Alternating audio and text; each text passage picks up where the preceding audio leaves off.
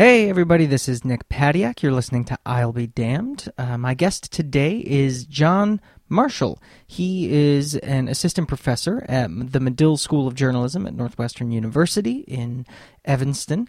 And I knew John from my time there at Medill as a grad student, so I was very happy to go to his office on campus and talk with him and catch up with him again. I had a bit of a cold when I went there, so you're going to hear me sounding a little bit like Kathleen Turner in this chat. But I'm feeling better now. Thanks for asking. I really wanted to talk with John. I wanted to talk with him as a journalist and as a journalism educator about this pretty odd and important time for American journalism, considering our political climate and attacks on the free press and all that stuff. And I was really glad to get his insights into this. So I hope you enjoyed that chat. A few little personal asides here. Thank you very much for listening. This is coming up on 2 years now since I started doing I'll Be Damned, and I'm really glad that you're with me, whether you were there from the beginning or you're just joining me now. It's a real pleasure to get to do this, and thank you for joining me here. If you haven't yet, please do subscribe to the show and leave a review if possible. It's much appreciated. And if you want to get a hold of me, I am on Twitter at npadiak, and you can also check out my website, nicholaspadiak.com. Also, if you enjoyed episode 22, my talk with Jen Willey, who's a life coach and a friend of mine, I was just featured on her podcast, which is called First and Foremost. You can get that anywhere you're listening to this, whether it's iTunes, Stitcher, Google Play, etc. It was a really fun chat about self-care and psychological preservation and all that sort of stuff. So check out Jen and her show and all of the work that she does there. Thank you, as always, to Matt Pickett for the I'll Be Damned theme song and to Alex Johnson for the cover art. And here we go. Enjoy my chat with John Marshall.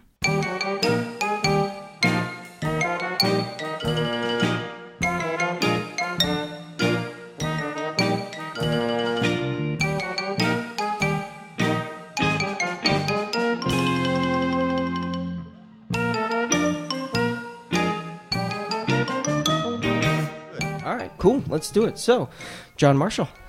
Thank you for thanks for meeting with me here. So your title here at Medill is associate professor? I am an assistant professor. Assistant professor, Medill, right? Okay. When I was here in 2010, you were like you had more of an administrative role, I want to say. Is that correct? I was, when you were here, I was coordinator of the introductory program in the graduate school that we called Journalism Methods. I organized speakers and made sure all the classes were running smoothly and workshops and so forth. And then after you left, I was, for about 2.5 years, the director of the graduate program, which I did until January of 2017, in which case I decided I had enough of administration.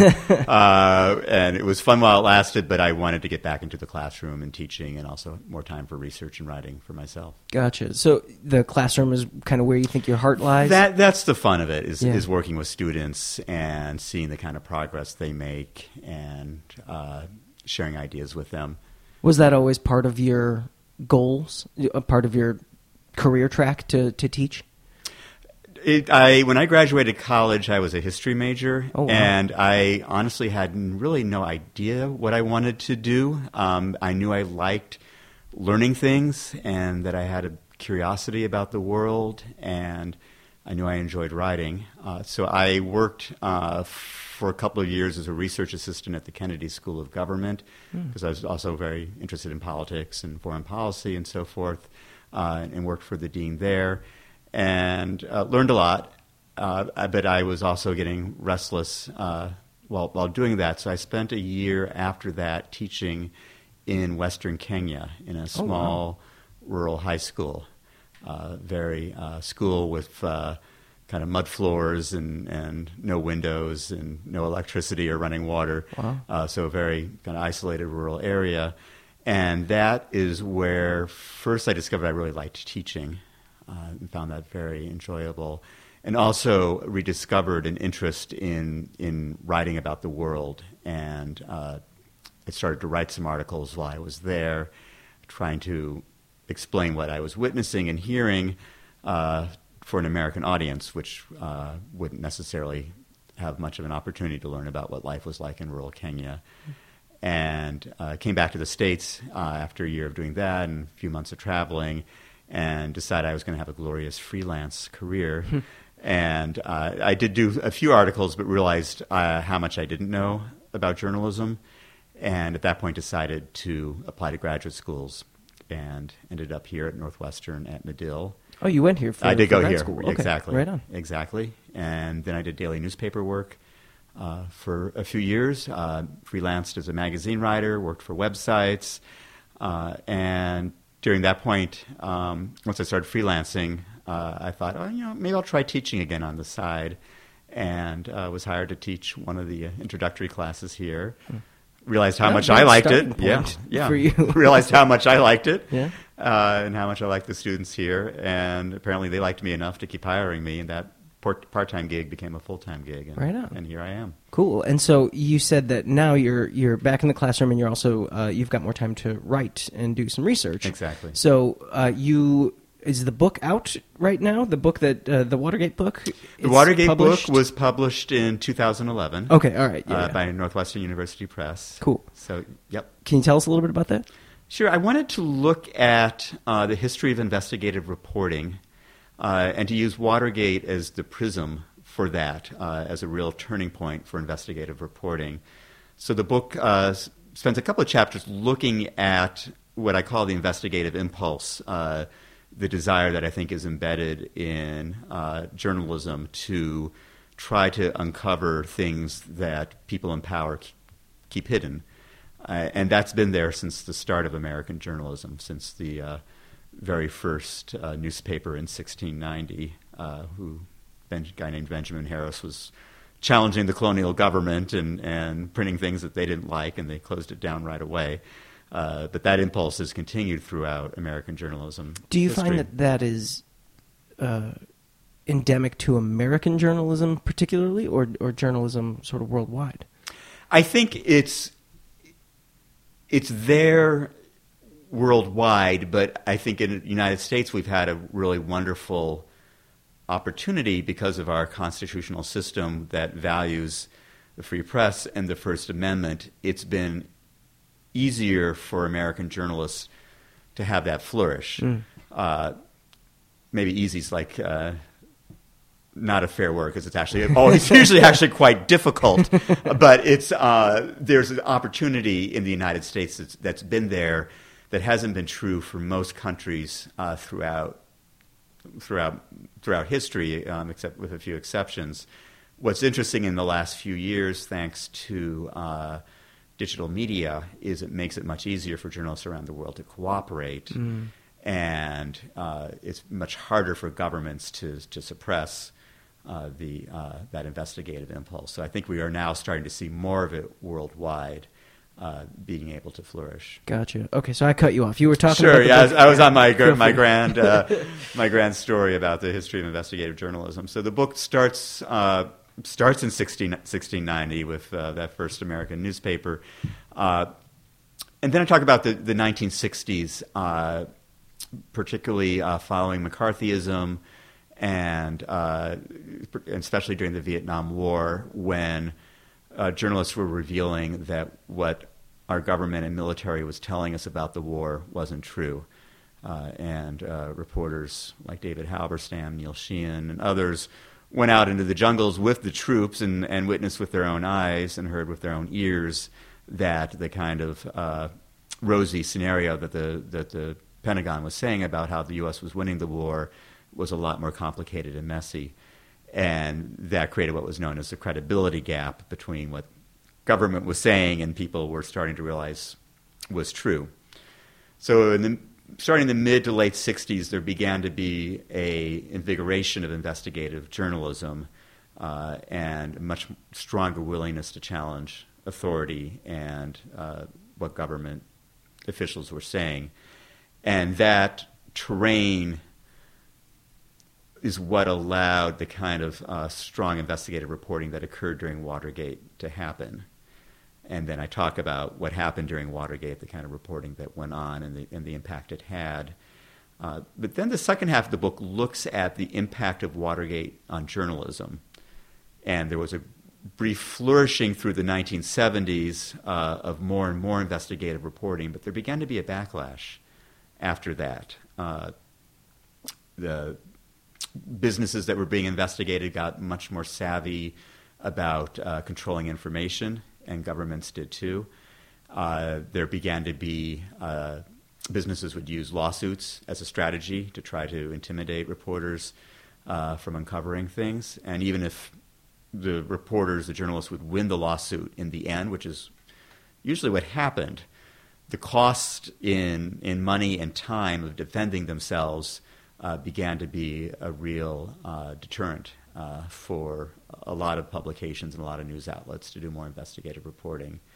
And then the economics of the news business changed with corporate consolidation, more news companies being publicly held companies that were traded on the stock market, which meant every quarter they wanted to show a profit for their shareholders. And the quickest way to do that is to cut expenses. And one of the most expensive things to do as a journalist is investigative reporting. So in the short term, they were able to cut some of their costs. In the long term, I argue it did some real serious damaging to the brand of journalism and the ability of news outlets to attract audiences. And what do you see as those effects today? How do you see that playing out today? What we're seeing now, which I talked about a bit in my last chapter, is because of the internet, because of digital journalism, there is the ability for basically anybody to do investigative reporting now. And there's also the ability to learn from your fellow reporters around the world. And there's much easier now to get documents and data. When I was starting out, I would have to go to some basement office and if they were willing to give me the information without a Freedom of Information Act request, or eventually I got it through a Freedom of Information Act request, I would have to sit in some dusty desk and go through file after file to find the one thing I'm looking for. Yeah. Now there's massive amounts of information online, as we all know, and I can find in 10 seconds what it might take me a day or a week to find back in the early 90s. So that helps investigative reporting be more powerful. The global network helps it be more powerful. And we're also seeing a rise in nonprofit funding for investigative reporting. So we have places like ProPublica, which is going gangbusters with its investigations. Center for Investigative Reporting, which began in the late 60s, early 70s as a very small operation, but they've really been able to expand what they've done and raise more money. Same thing with Mother Jones Magazine, Center for Public Integrity, and there's really dozens of places like that which are looking for alternative ways to fund themselves. And people are hopefully I'm not being too Pollyannish about it, are seeing the value in investigative journalism and realizing they need to pay for it, they need to support it if it's going to play a role in our democracy. Yeah.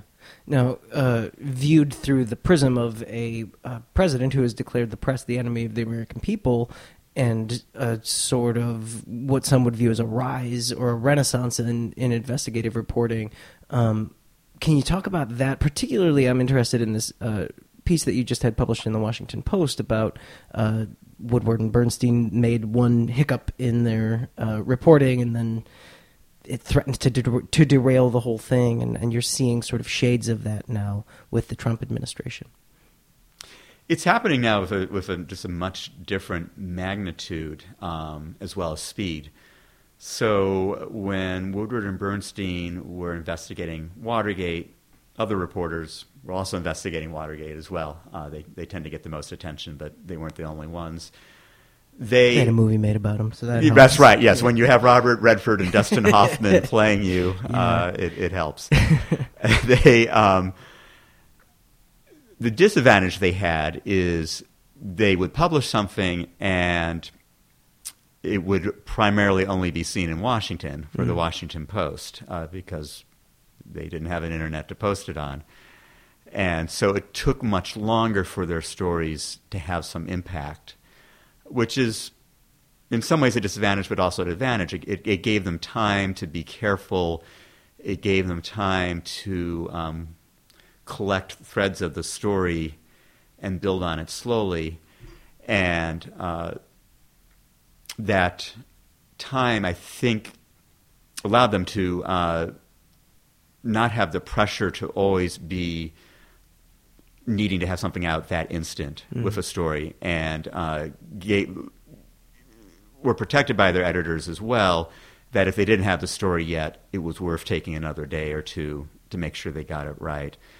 So there was an advantage of working then without the internet to really solidify what your reporting was. There's a disadvantage of, at first, it's not being spread necessarily to a national audience like a story in the Post would today. Would spread around the world instantly if it was worthy of attention. So they kind of painstakingly built their reporting. And on the other hand, you had a president who, from the time he was a congressman, despised the media and was sure that all reporters were out to get them, even though he actually enjoyed a pretty favorable press through much of his career and was actually endorsed by a great majority of newspapers when he ran for re-election, and actually when he ran for election in 1968 too. So Richard Nixon mostly had good press, but he was really convinced that journalists were out to get him, and particularly the New York Times and the Washington Post. And there was some grain of truth in that. The Times and the Post were much more aggressive than most other publications were. But despite the fact that he hated the press, he kept it mostly to himself. In his White House transcripts, his White House tapes, you can hear him just cursing out the media. But when he went on TV and held a news conference, he was much more under control, and he would let his surrogates take jabs at the media. But it's nothing like we see now when we have President Donald Trump, who, as you say, declares the press to be the enemy of the American people and disgusting and dishonest, and tweets himself pummeling a wrestler with a CNN logo on his head. The kind of hostility Nixon had that he kept in private is now constant and public by the president. Which has at least two, I think, effects. One is he succeeded for a large segment of the American public to really discredit what journalists do and makes a certain percentage of the population suspicious no matter what. No matter how good the reporting is, how solid the facts are, and I think that's can be very distressing for not just the news industry but democracy. It also has the effect, I think, it should force journalists to up their game. When you are under that kind of scrutiny, we need to be damn sure that we have our facts straight and that there aren't holes in our stories. And unfortunately, in the 24/7 news environment where there's constant competition to get things up 2 seconds ahead of your competitor. And there's also, as we talked about earlier, anybody can put stuff up on the internet and send stuff out via Facebook or Twitter or any other app. You have people who aren't taking the care with what they put out there, either intentionally or not intentionally, putting out crap, which again allows the president and his aides to be critical of what journalists do. Yeah. So I'm interested. You talked about how, for a large segment of the population, journalism has been discredited. There's this suspicion of it. As an educator, a journalism educator, you're helping journalists go out into this environment. Are you changing anything about the way that you teach students because you're sending them out into this environment?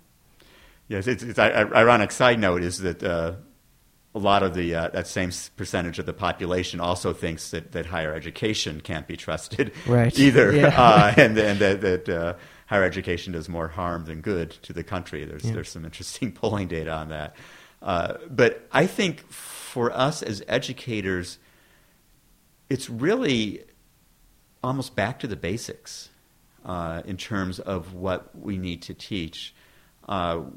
We do and we can teach all sorts of new techniques in terms of gathering information, in terms of telling stories in different ways, using different kinds of media, whatever the latest app is. And it's important to do that. But we can never lose sight that reporting is about gathering information and verifying it to the best of your ability. And when you have a portions of the public and you have a president who are constantly watching you and criticizing you, it just becomes ever more important to make sure that you're not sloppy and that you do it right, which is, I think, the point I was trying to make in my article is that when Woodward and Bernstein made a mistake during their Watergate reporting, they had a chance to recover, and they learned their lesson, and they were extra careful. And in this environment, even a single mistake can be incredibly damaging. And certainly if you make a mistake, you can't make a second one. So the kind of careful reporting, making sure you had two independent sources to verify your information, preferably 3 or more, and to be transparent about what possible access those people might have to grind as sources, so your viewers and readers totally understand where that information is coming for, just I think becomes more important now. So as far as what we're teaching, we're still teaching how to be great reporters and do it right and do it ethically. And then we teach how to get that story out and how to respond quickly and use social media and use the kinds of new inventions that our Night Lab creates to be at the cutting edge of journalism. But we can't lose sight of what the basics of good journalism is. Right. I wrote an article for Teen Vogue last year that was about a sort of upswing in interest in journalism in this age of the press being declared the enemy of the American people. And I started that with just a simple question. I was wondering whether there was an upswing, whether there was a downswing, whether there was any effect at all. And it was found that there is a bit of an upswing in this. And a lot of the people that I had spoken to, the sort of experts in journalism, were predicting that this was going to be a sort of renaissance that's similar to the rise in investigative journalism after Watergate, with the influx of great talent and enthusiasm coming into the field. Do you see any of that playing out here? Well, absolutely. We, I mean, our admissions numbers are as good as ever, really? and the students who are coming in, I find to be more enthused, more energized, more dedicated to doing the kind of reporting that makes a difference. So I see it in the individual conversations I have with students, the kind of questions they ask, and what we're seeing with admissions is bearing that out. The renaissance in investigative reporting, I think, is happening in a lot of different ways. What does concern me, and I know some of my colleagues, is reporting on the local level is where we're really seeing a crunch. Small cities, counties, state governments are not getting covered in the same way that they were. So sort of national and international news outlets on the whole are doing well. Places like the Post, Washington Post, and the New York Times, and the Guardian, and BBC, and ProPublica, and others. And people seem willing to pay for that journalism in different ways. We aren't seeing the same thing at the local reporting level. And a lot of corruption and wrongdoing happens in the small towns, and it affects people's lives in a big way. So what what do you see as the remedy for that, or the way forward into making local reporting revitalized?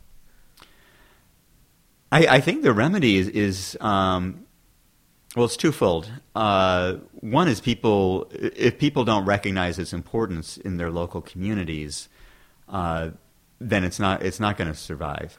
So it really is important to help people understand the difference that kind of reporting makes. I show my students a Samantha Bee segment that she does with a small town reporter in someplace in New Jersey, where he's like a one-man show. But he revealed that I think I'm getting this right, that like the local water supply was like basically being poisoned because they weren't. The local government was spending the money in ways that wasn't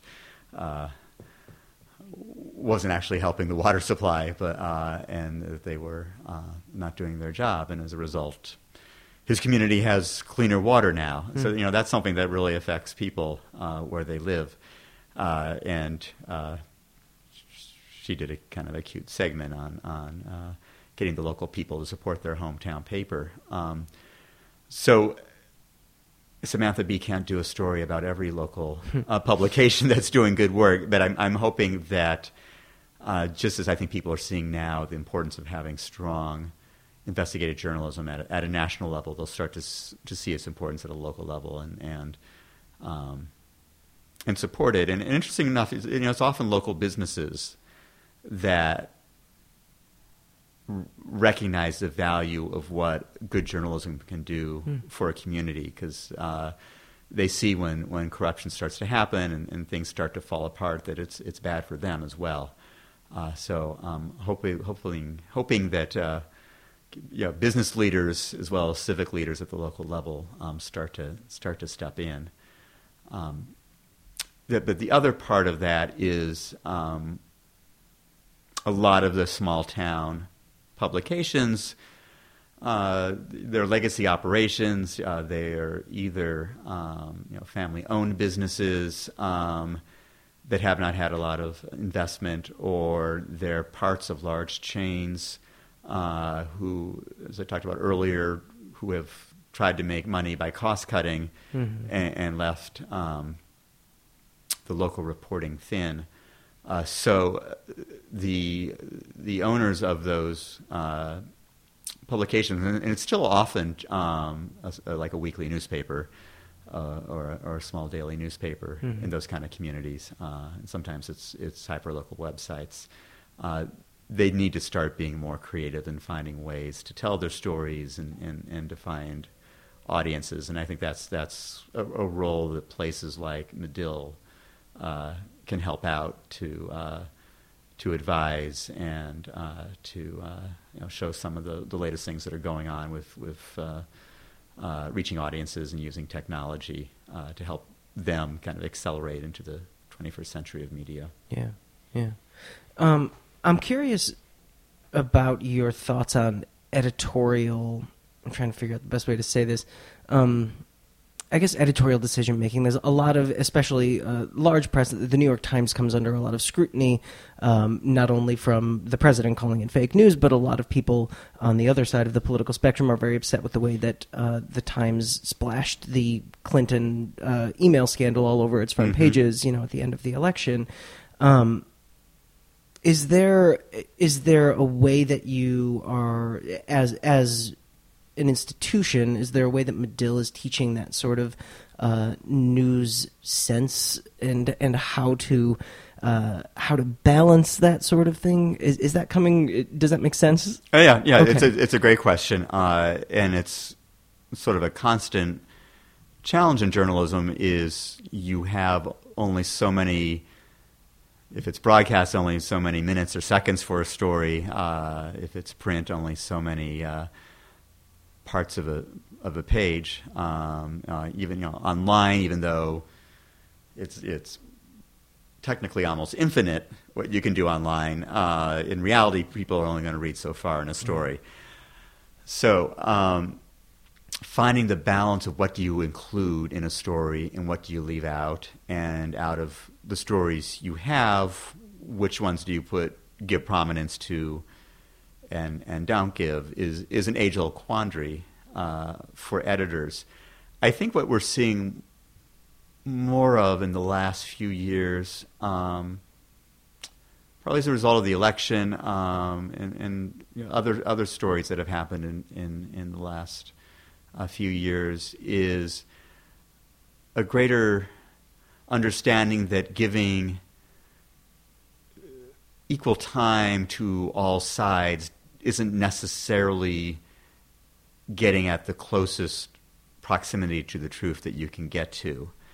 And I think there was a notion in many segments of journalism for many years that the way to be fair and objective was just to do it, he said, she said, and give everything equal weight and kind of let the reader figure it out, which is not really always fair to the reader because they don't have the kind of background or time to sort through it all. And both sides aren't always have as much evidence on their side. And the classic example is climate change, where somewhere around 97 to 99% of scientists, don't quote me on that percentage, but it's up there in the mid to high 90s, are saying climate change is real. And to balance a story 50-50 with a climate change denier is not serving your audience with the closest version of the truth that you can get to. So I think we're talking about that more in journalism, that you have an objectivity of method. It's like a scientific method. You look at the information, you weigh it, you see how much there is behind it, how much expertise there is, how much data there is, and then included if there is evidence behind it, but you're in a constant objective search for the truth, and if something doesn't pan out with enough evidence behind it, with enough support, then you don't include it, or you make clear that there isn't the same kind of expertise or evidence behind it. And I think we're starting to see more of that in at least some publications and some outlets. Yeah, that's part of the main crux of one of the things that I wanted to talk with you about, because I feel like that sort of giving equal time to both sides sort of thing, it maybe used to work and doesn't anymore. And I don't know that it ever really did work, but okay, for instance, there was a story that just came out a couple of weeks ago. There was some restaurant, I think in Texas, put up this neon sign of a caricature of a person in blackface, and it said Coon Chicken Inn. And journalists had to say what some call a racist sign was put up there. And I wonder, that seems objectively racist to me. Mm-hmm. It is Coon Chicken Inn, it is a blackface, and yet I think that the sort of classic way of journalism is to say, well, some say that it is, or critics call it this, as opposed to just coming out and saying racism. And I don't really know how to address that, because I guess some might not call it racism. But it just seems like a difficult thing, to get at the truth of the matter when it seems as though the truth is out there, but you maybe can't say it. I'm not familiar with that particular story. Yeah, it's just an example. Right. It's based on what you said. I think there's ways to go at it, to say, and I don't even want to say the words. Yeah. Because if I'm so offensive myself, but I think you could say the name of the restaurant, which for decades many people have found to be highly offensive and a slur against African Americans, because that is true. Then you can find enough backing to say that this term is highly offensive to many people. Yeah. What's offensive is always in the eye of the beholder, but I think you can say it's an objective truth that it offends a whole lot of people, and has been used as a slur and a derogatory word for a long, long time. So I guess and I think with Trump, what we're seeing more of in the last year, whereas a previous president might say something and you would just leave it at that. That's the quote. Or maybe later in the story say, oh, there actually happens to be some information that might challenge that. What we've been seeing is the president says this while all evidence doesn't support that. Yeah. So I guess I don't know that I would call it a problem, but what some see as a problem is the sort of toothlessness of that, and it seems to discredit or maybe like in this landscape, this sort of adversarial landscape against journalism, it seems as though journalists are sort of like bringing a knife to a gunfight, like can't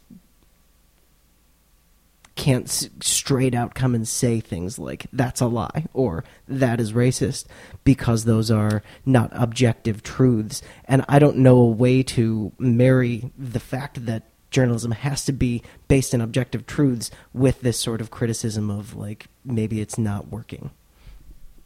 Well, I think you can say something is false, or is a falsehood, or is completely misleading. Lying is, using the word lie is tricky because it gets into intent, and it's hard to know necessarily what someone's intent is. Although the New York Times, a couple of times during the 2016 campaign, came right out and said candidate Trump is lying about this, and they had actually a whole article that they labeled the president's or the candidate's lies, which they would not have done 5 years ago. But I think they recognized that this is happening on a whole different scale and needs to be addressed. And it's interesting, over the fall we had Washington editors of the New York Times and USA Today were here, along with the Washington bureau chief for the Associated Press. And they were discussing the New York Times. Elizabeth Buehler was saying that there are occasions when their executive editor says, you know what, this is a lie, and we have to say it is. And Susan Page of the USA Today was arguing we can say it's false, we can say there's not evidence supporting it, but we can't get into what's going on inside someone's brain to actually say it's a lie. So is this bringing a knife to a gunfight? I don't see it that way. I think journalism has the power to reach hundreds of millions of people, billions of people around the world. And I think once we, and I'll make a distinction between kinds of journalism as well, the mainstream journalism, once it gets into being argumentative in its news pages or in its broadcast news hole, I think it becomes easier to discredit it and not take it seriously. And it moves us, I think, away from the mission of presenting the facts as we can find them and verify them. The distinction I would make is there throughout journalism history, there's been advocacy journalism as well. Doesn't usually get as much attention in the history books, and traditionally hasn't gotten as much attention in schools like Medill. But Thomas Paine during the Revolutionary War was an advocacy journalist. With his pamphlets, saying we should rise up against the British and the king is horrible and so forth. The abolitionists before the Civil War, people like Frederick Douglass and William Lloyd Garrison and Elijah Lovejoy were putting out information that was making very strong arguments against slavery, and that kind of advocacy tradition has continued and should continue. And I think there's really a role for both kinds of journalism, and I think it's a richer journalism world for an audience when people can, when they're looking for an argument, find it, but they can also turn to places which are trying to the best of their ability not to be arguing for one viewpoint or another, but to present the information using an objective method as much as they can. Gotcha. So what are you looking forward to most for the history of journalism? What do you see as the next cool, big thing that's going to be coming up? In journalism history? Just in journalism in general. What do you think? What are you excited about that's coming up? Whether it's an event or a new method of dissemination or something that your students are working on or what? What do you? Well, I think the thing that excites me most is, and I talked about this a little bit earlier, is the kind of global journalism that's going on now. There's the International Consortium for Investigative Journalism, and oh my gosh, I'm blowing the acronym, but it's the Global Journalism Investigative Network, something like that. And I'm just blanking on the name, but I get their emails and check them out all the time, and I have friends who are involved in it. But anyway, they are both, one supports, is more like a support group and holds workshops and conferences and does a lot of training, and the other does the actual journalism together. So you may be familiar with the Panama Papers investigation, where they uncovered that government leaders around the world were stashing their country's riches in offshore banks, and literally billions of dollars worth of money being taken away out of national economies for the corrupt benefit of a few people. And that's those stories have led to governments being turned over around the world. It's had an impact in many countries. So a lot of issues don't respect national boundaries. The environment, terrorism, smuggling, narcotics trade, you name it, things cross borders. And the ability now of journalists to work together, and the glorious benefits of the internet enables them to do that, is something that just couldn't have happened 25 years ago. And I think that's going to continue to gain steam. And it's not just the reporting that's global now, but it's also the distribution is global now. So if someone uncovers corruption in the Philippines, I can easily read about it here. Whereas during the days of Watergate, a corruption story in the Philippines would probably just stay in the Philippines, and we wouldn't know about it. But now there's any number of networks that can spread that information. Yeah, that is really exciting. Yeah. I know you got a hard stop. We can wrap this up. Yeah, you got a few? All right, yeah, cool. I got a few. I'm curious about a couple of things. One, why Watergate? Watergate seems to be I see you have All the President's Men sitting right over there to my right. And this seems to be a sort of focus of yours. Why? I was, since I was a child, fascinated by it. In funny story, I was my 5th grade class president.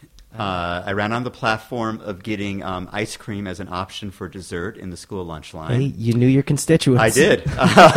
You got to serve them where it counts. But Watergate was going on, and everybody around the country was talking about, should we impeach the president? And so my classmates impeached me as 5th grade impeachment fever president. Yeah, so it reached my my elementary school in Phoenix, Arizona. Wow. They did it. I didn't commit any crimes, no high crimes or misdemeanors. I'm not a crook. Innocent. I was not a crook. and then a few weeks later, they did reelect me, so it didn't permanently tarnish my fifth grade political career. But it's just it's a funny story just to kind of show the impact that Watergate was having around the country. And then another story, my friends and I the transcripts of Nixon's White House tapes were published, and they were like an instant bestseller.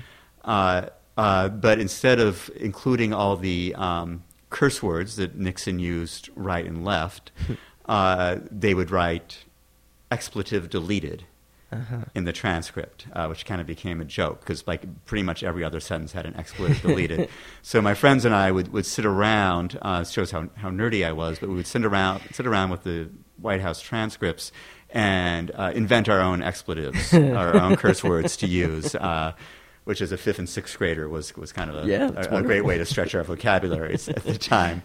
On a more serious note, my family was always interested in politics, and my mom would watch the Senate Watergate hearings on TV every day, and they were going on all summer long in the summer of 1973, and I would sit and watch her and became fascinated by it. So I've always been interested in government and politics, and Watergate was sort of the big event when I was becoming politically aware. Yeah.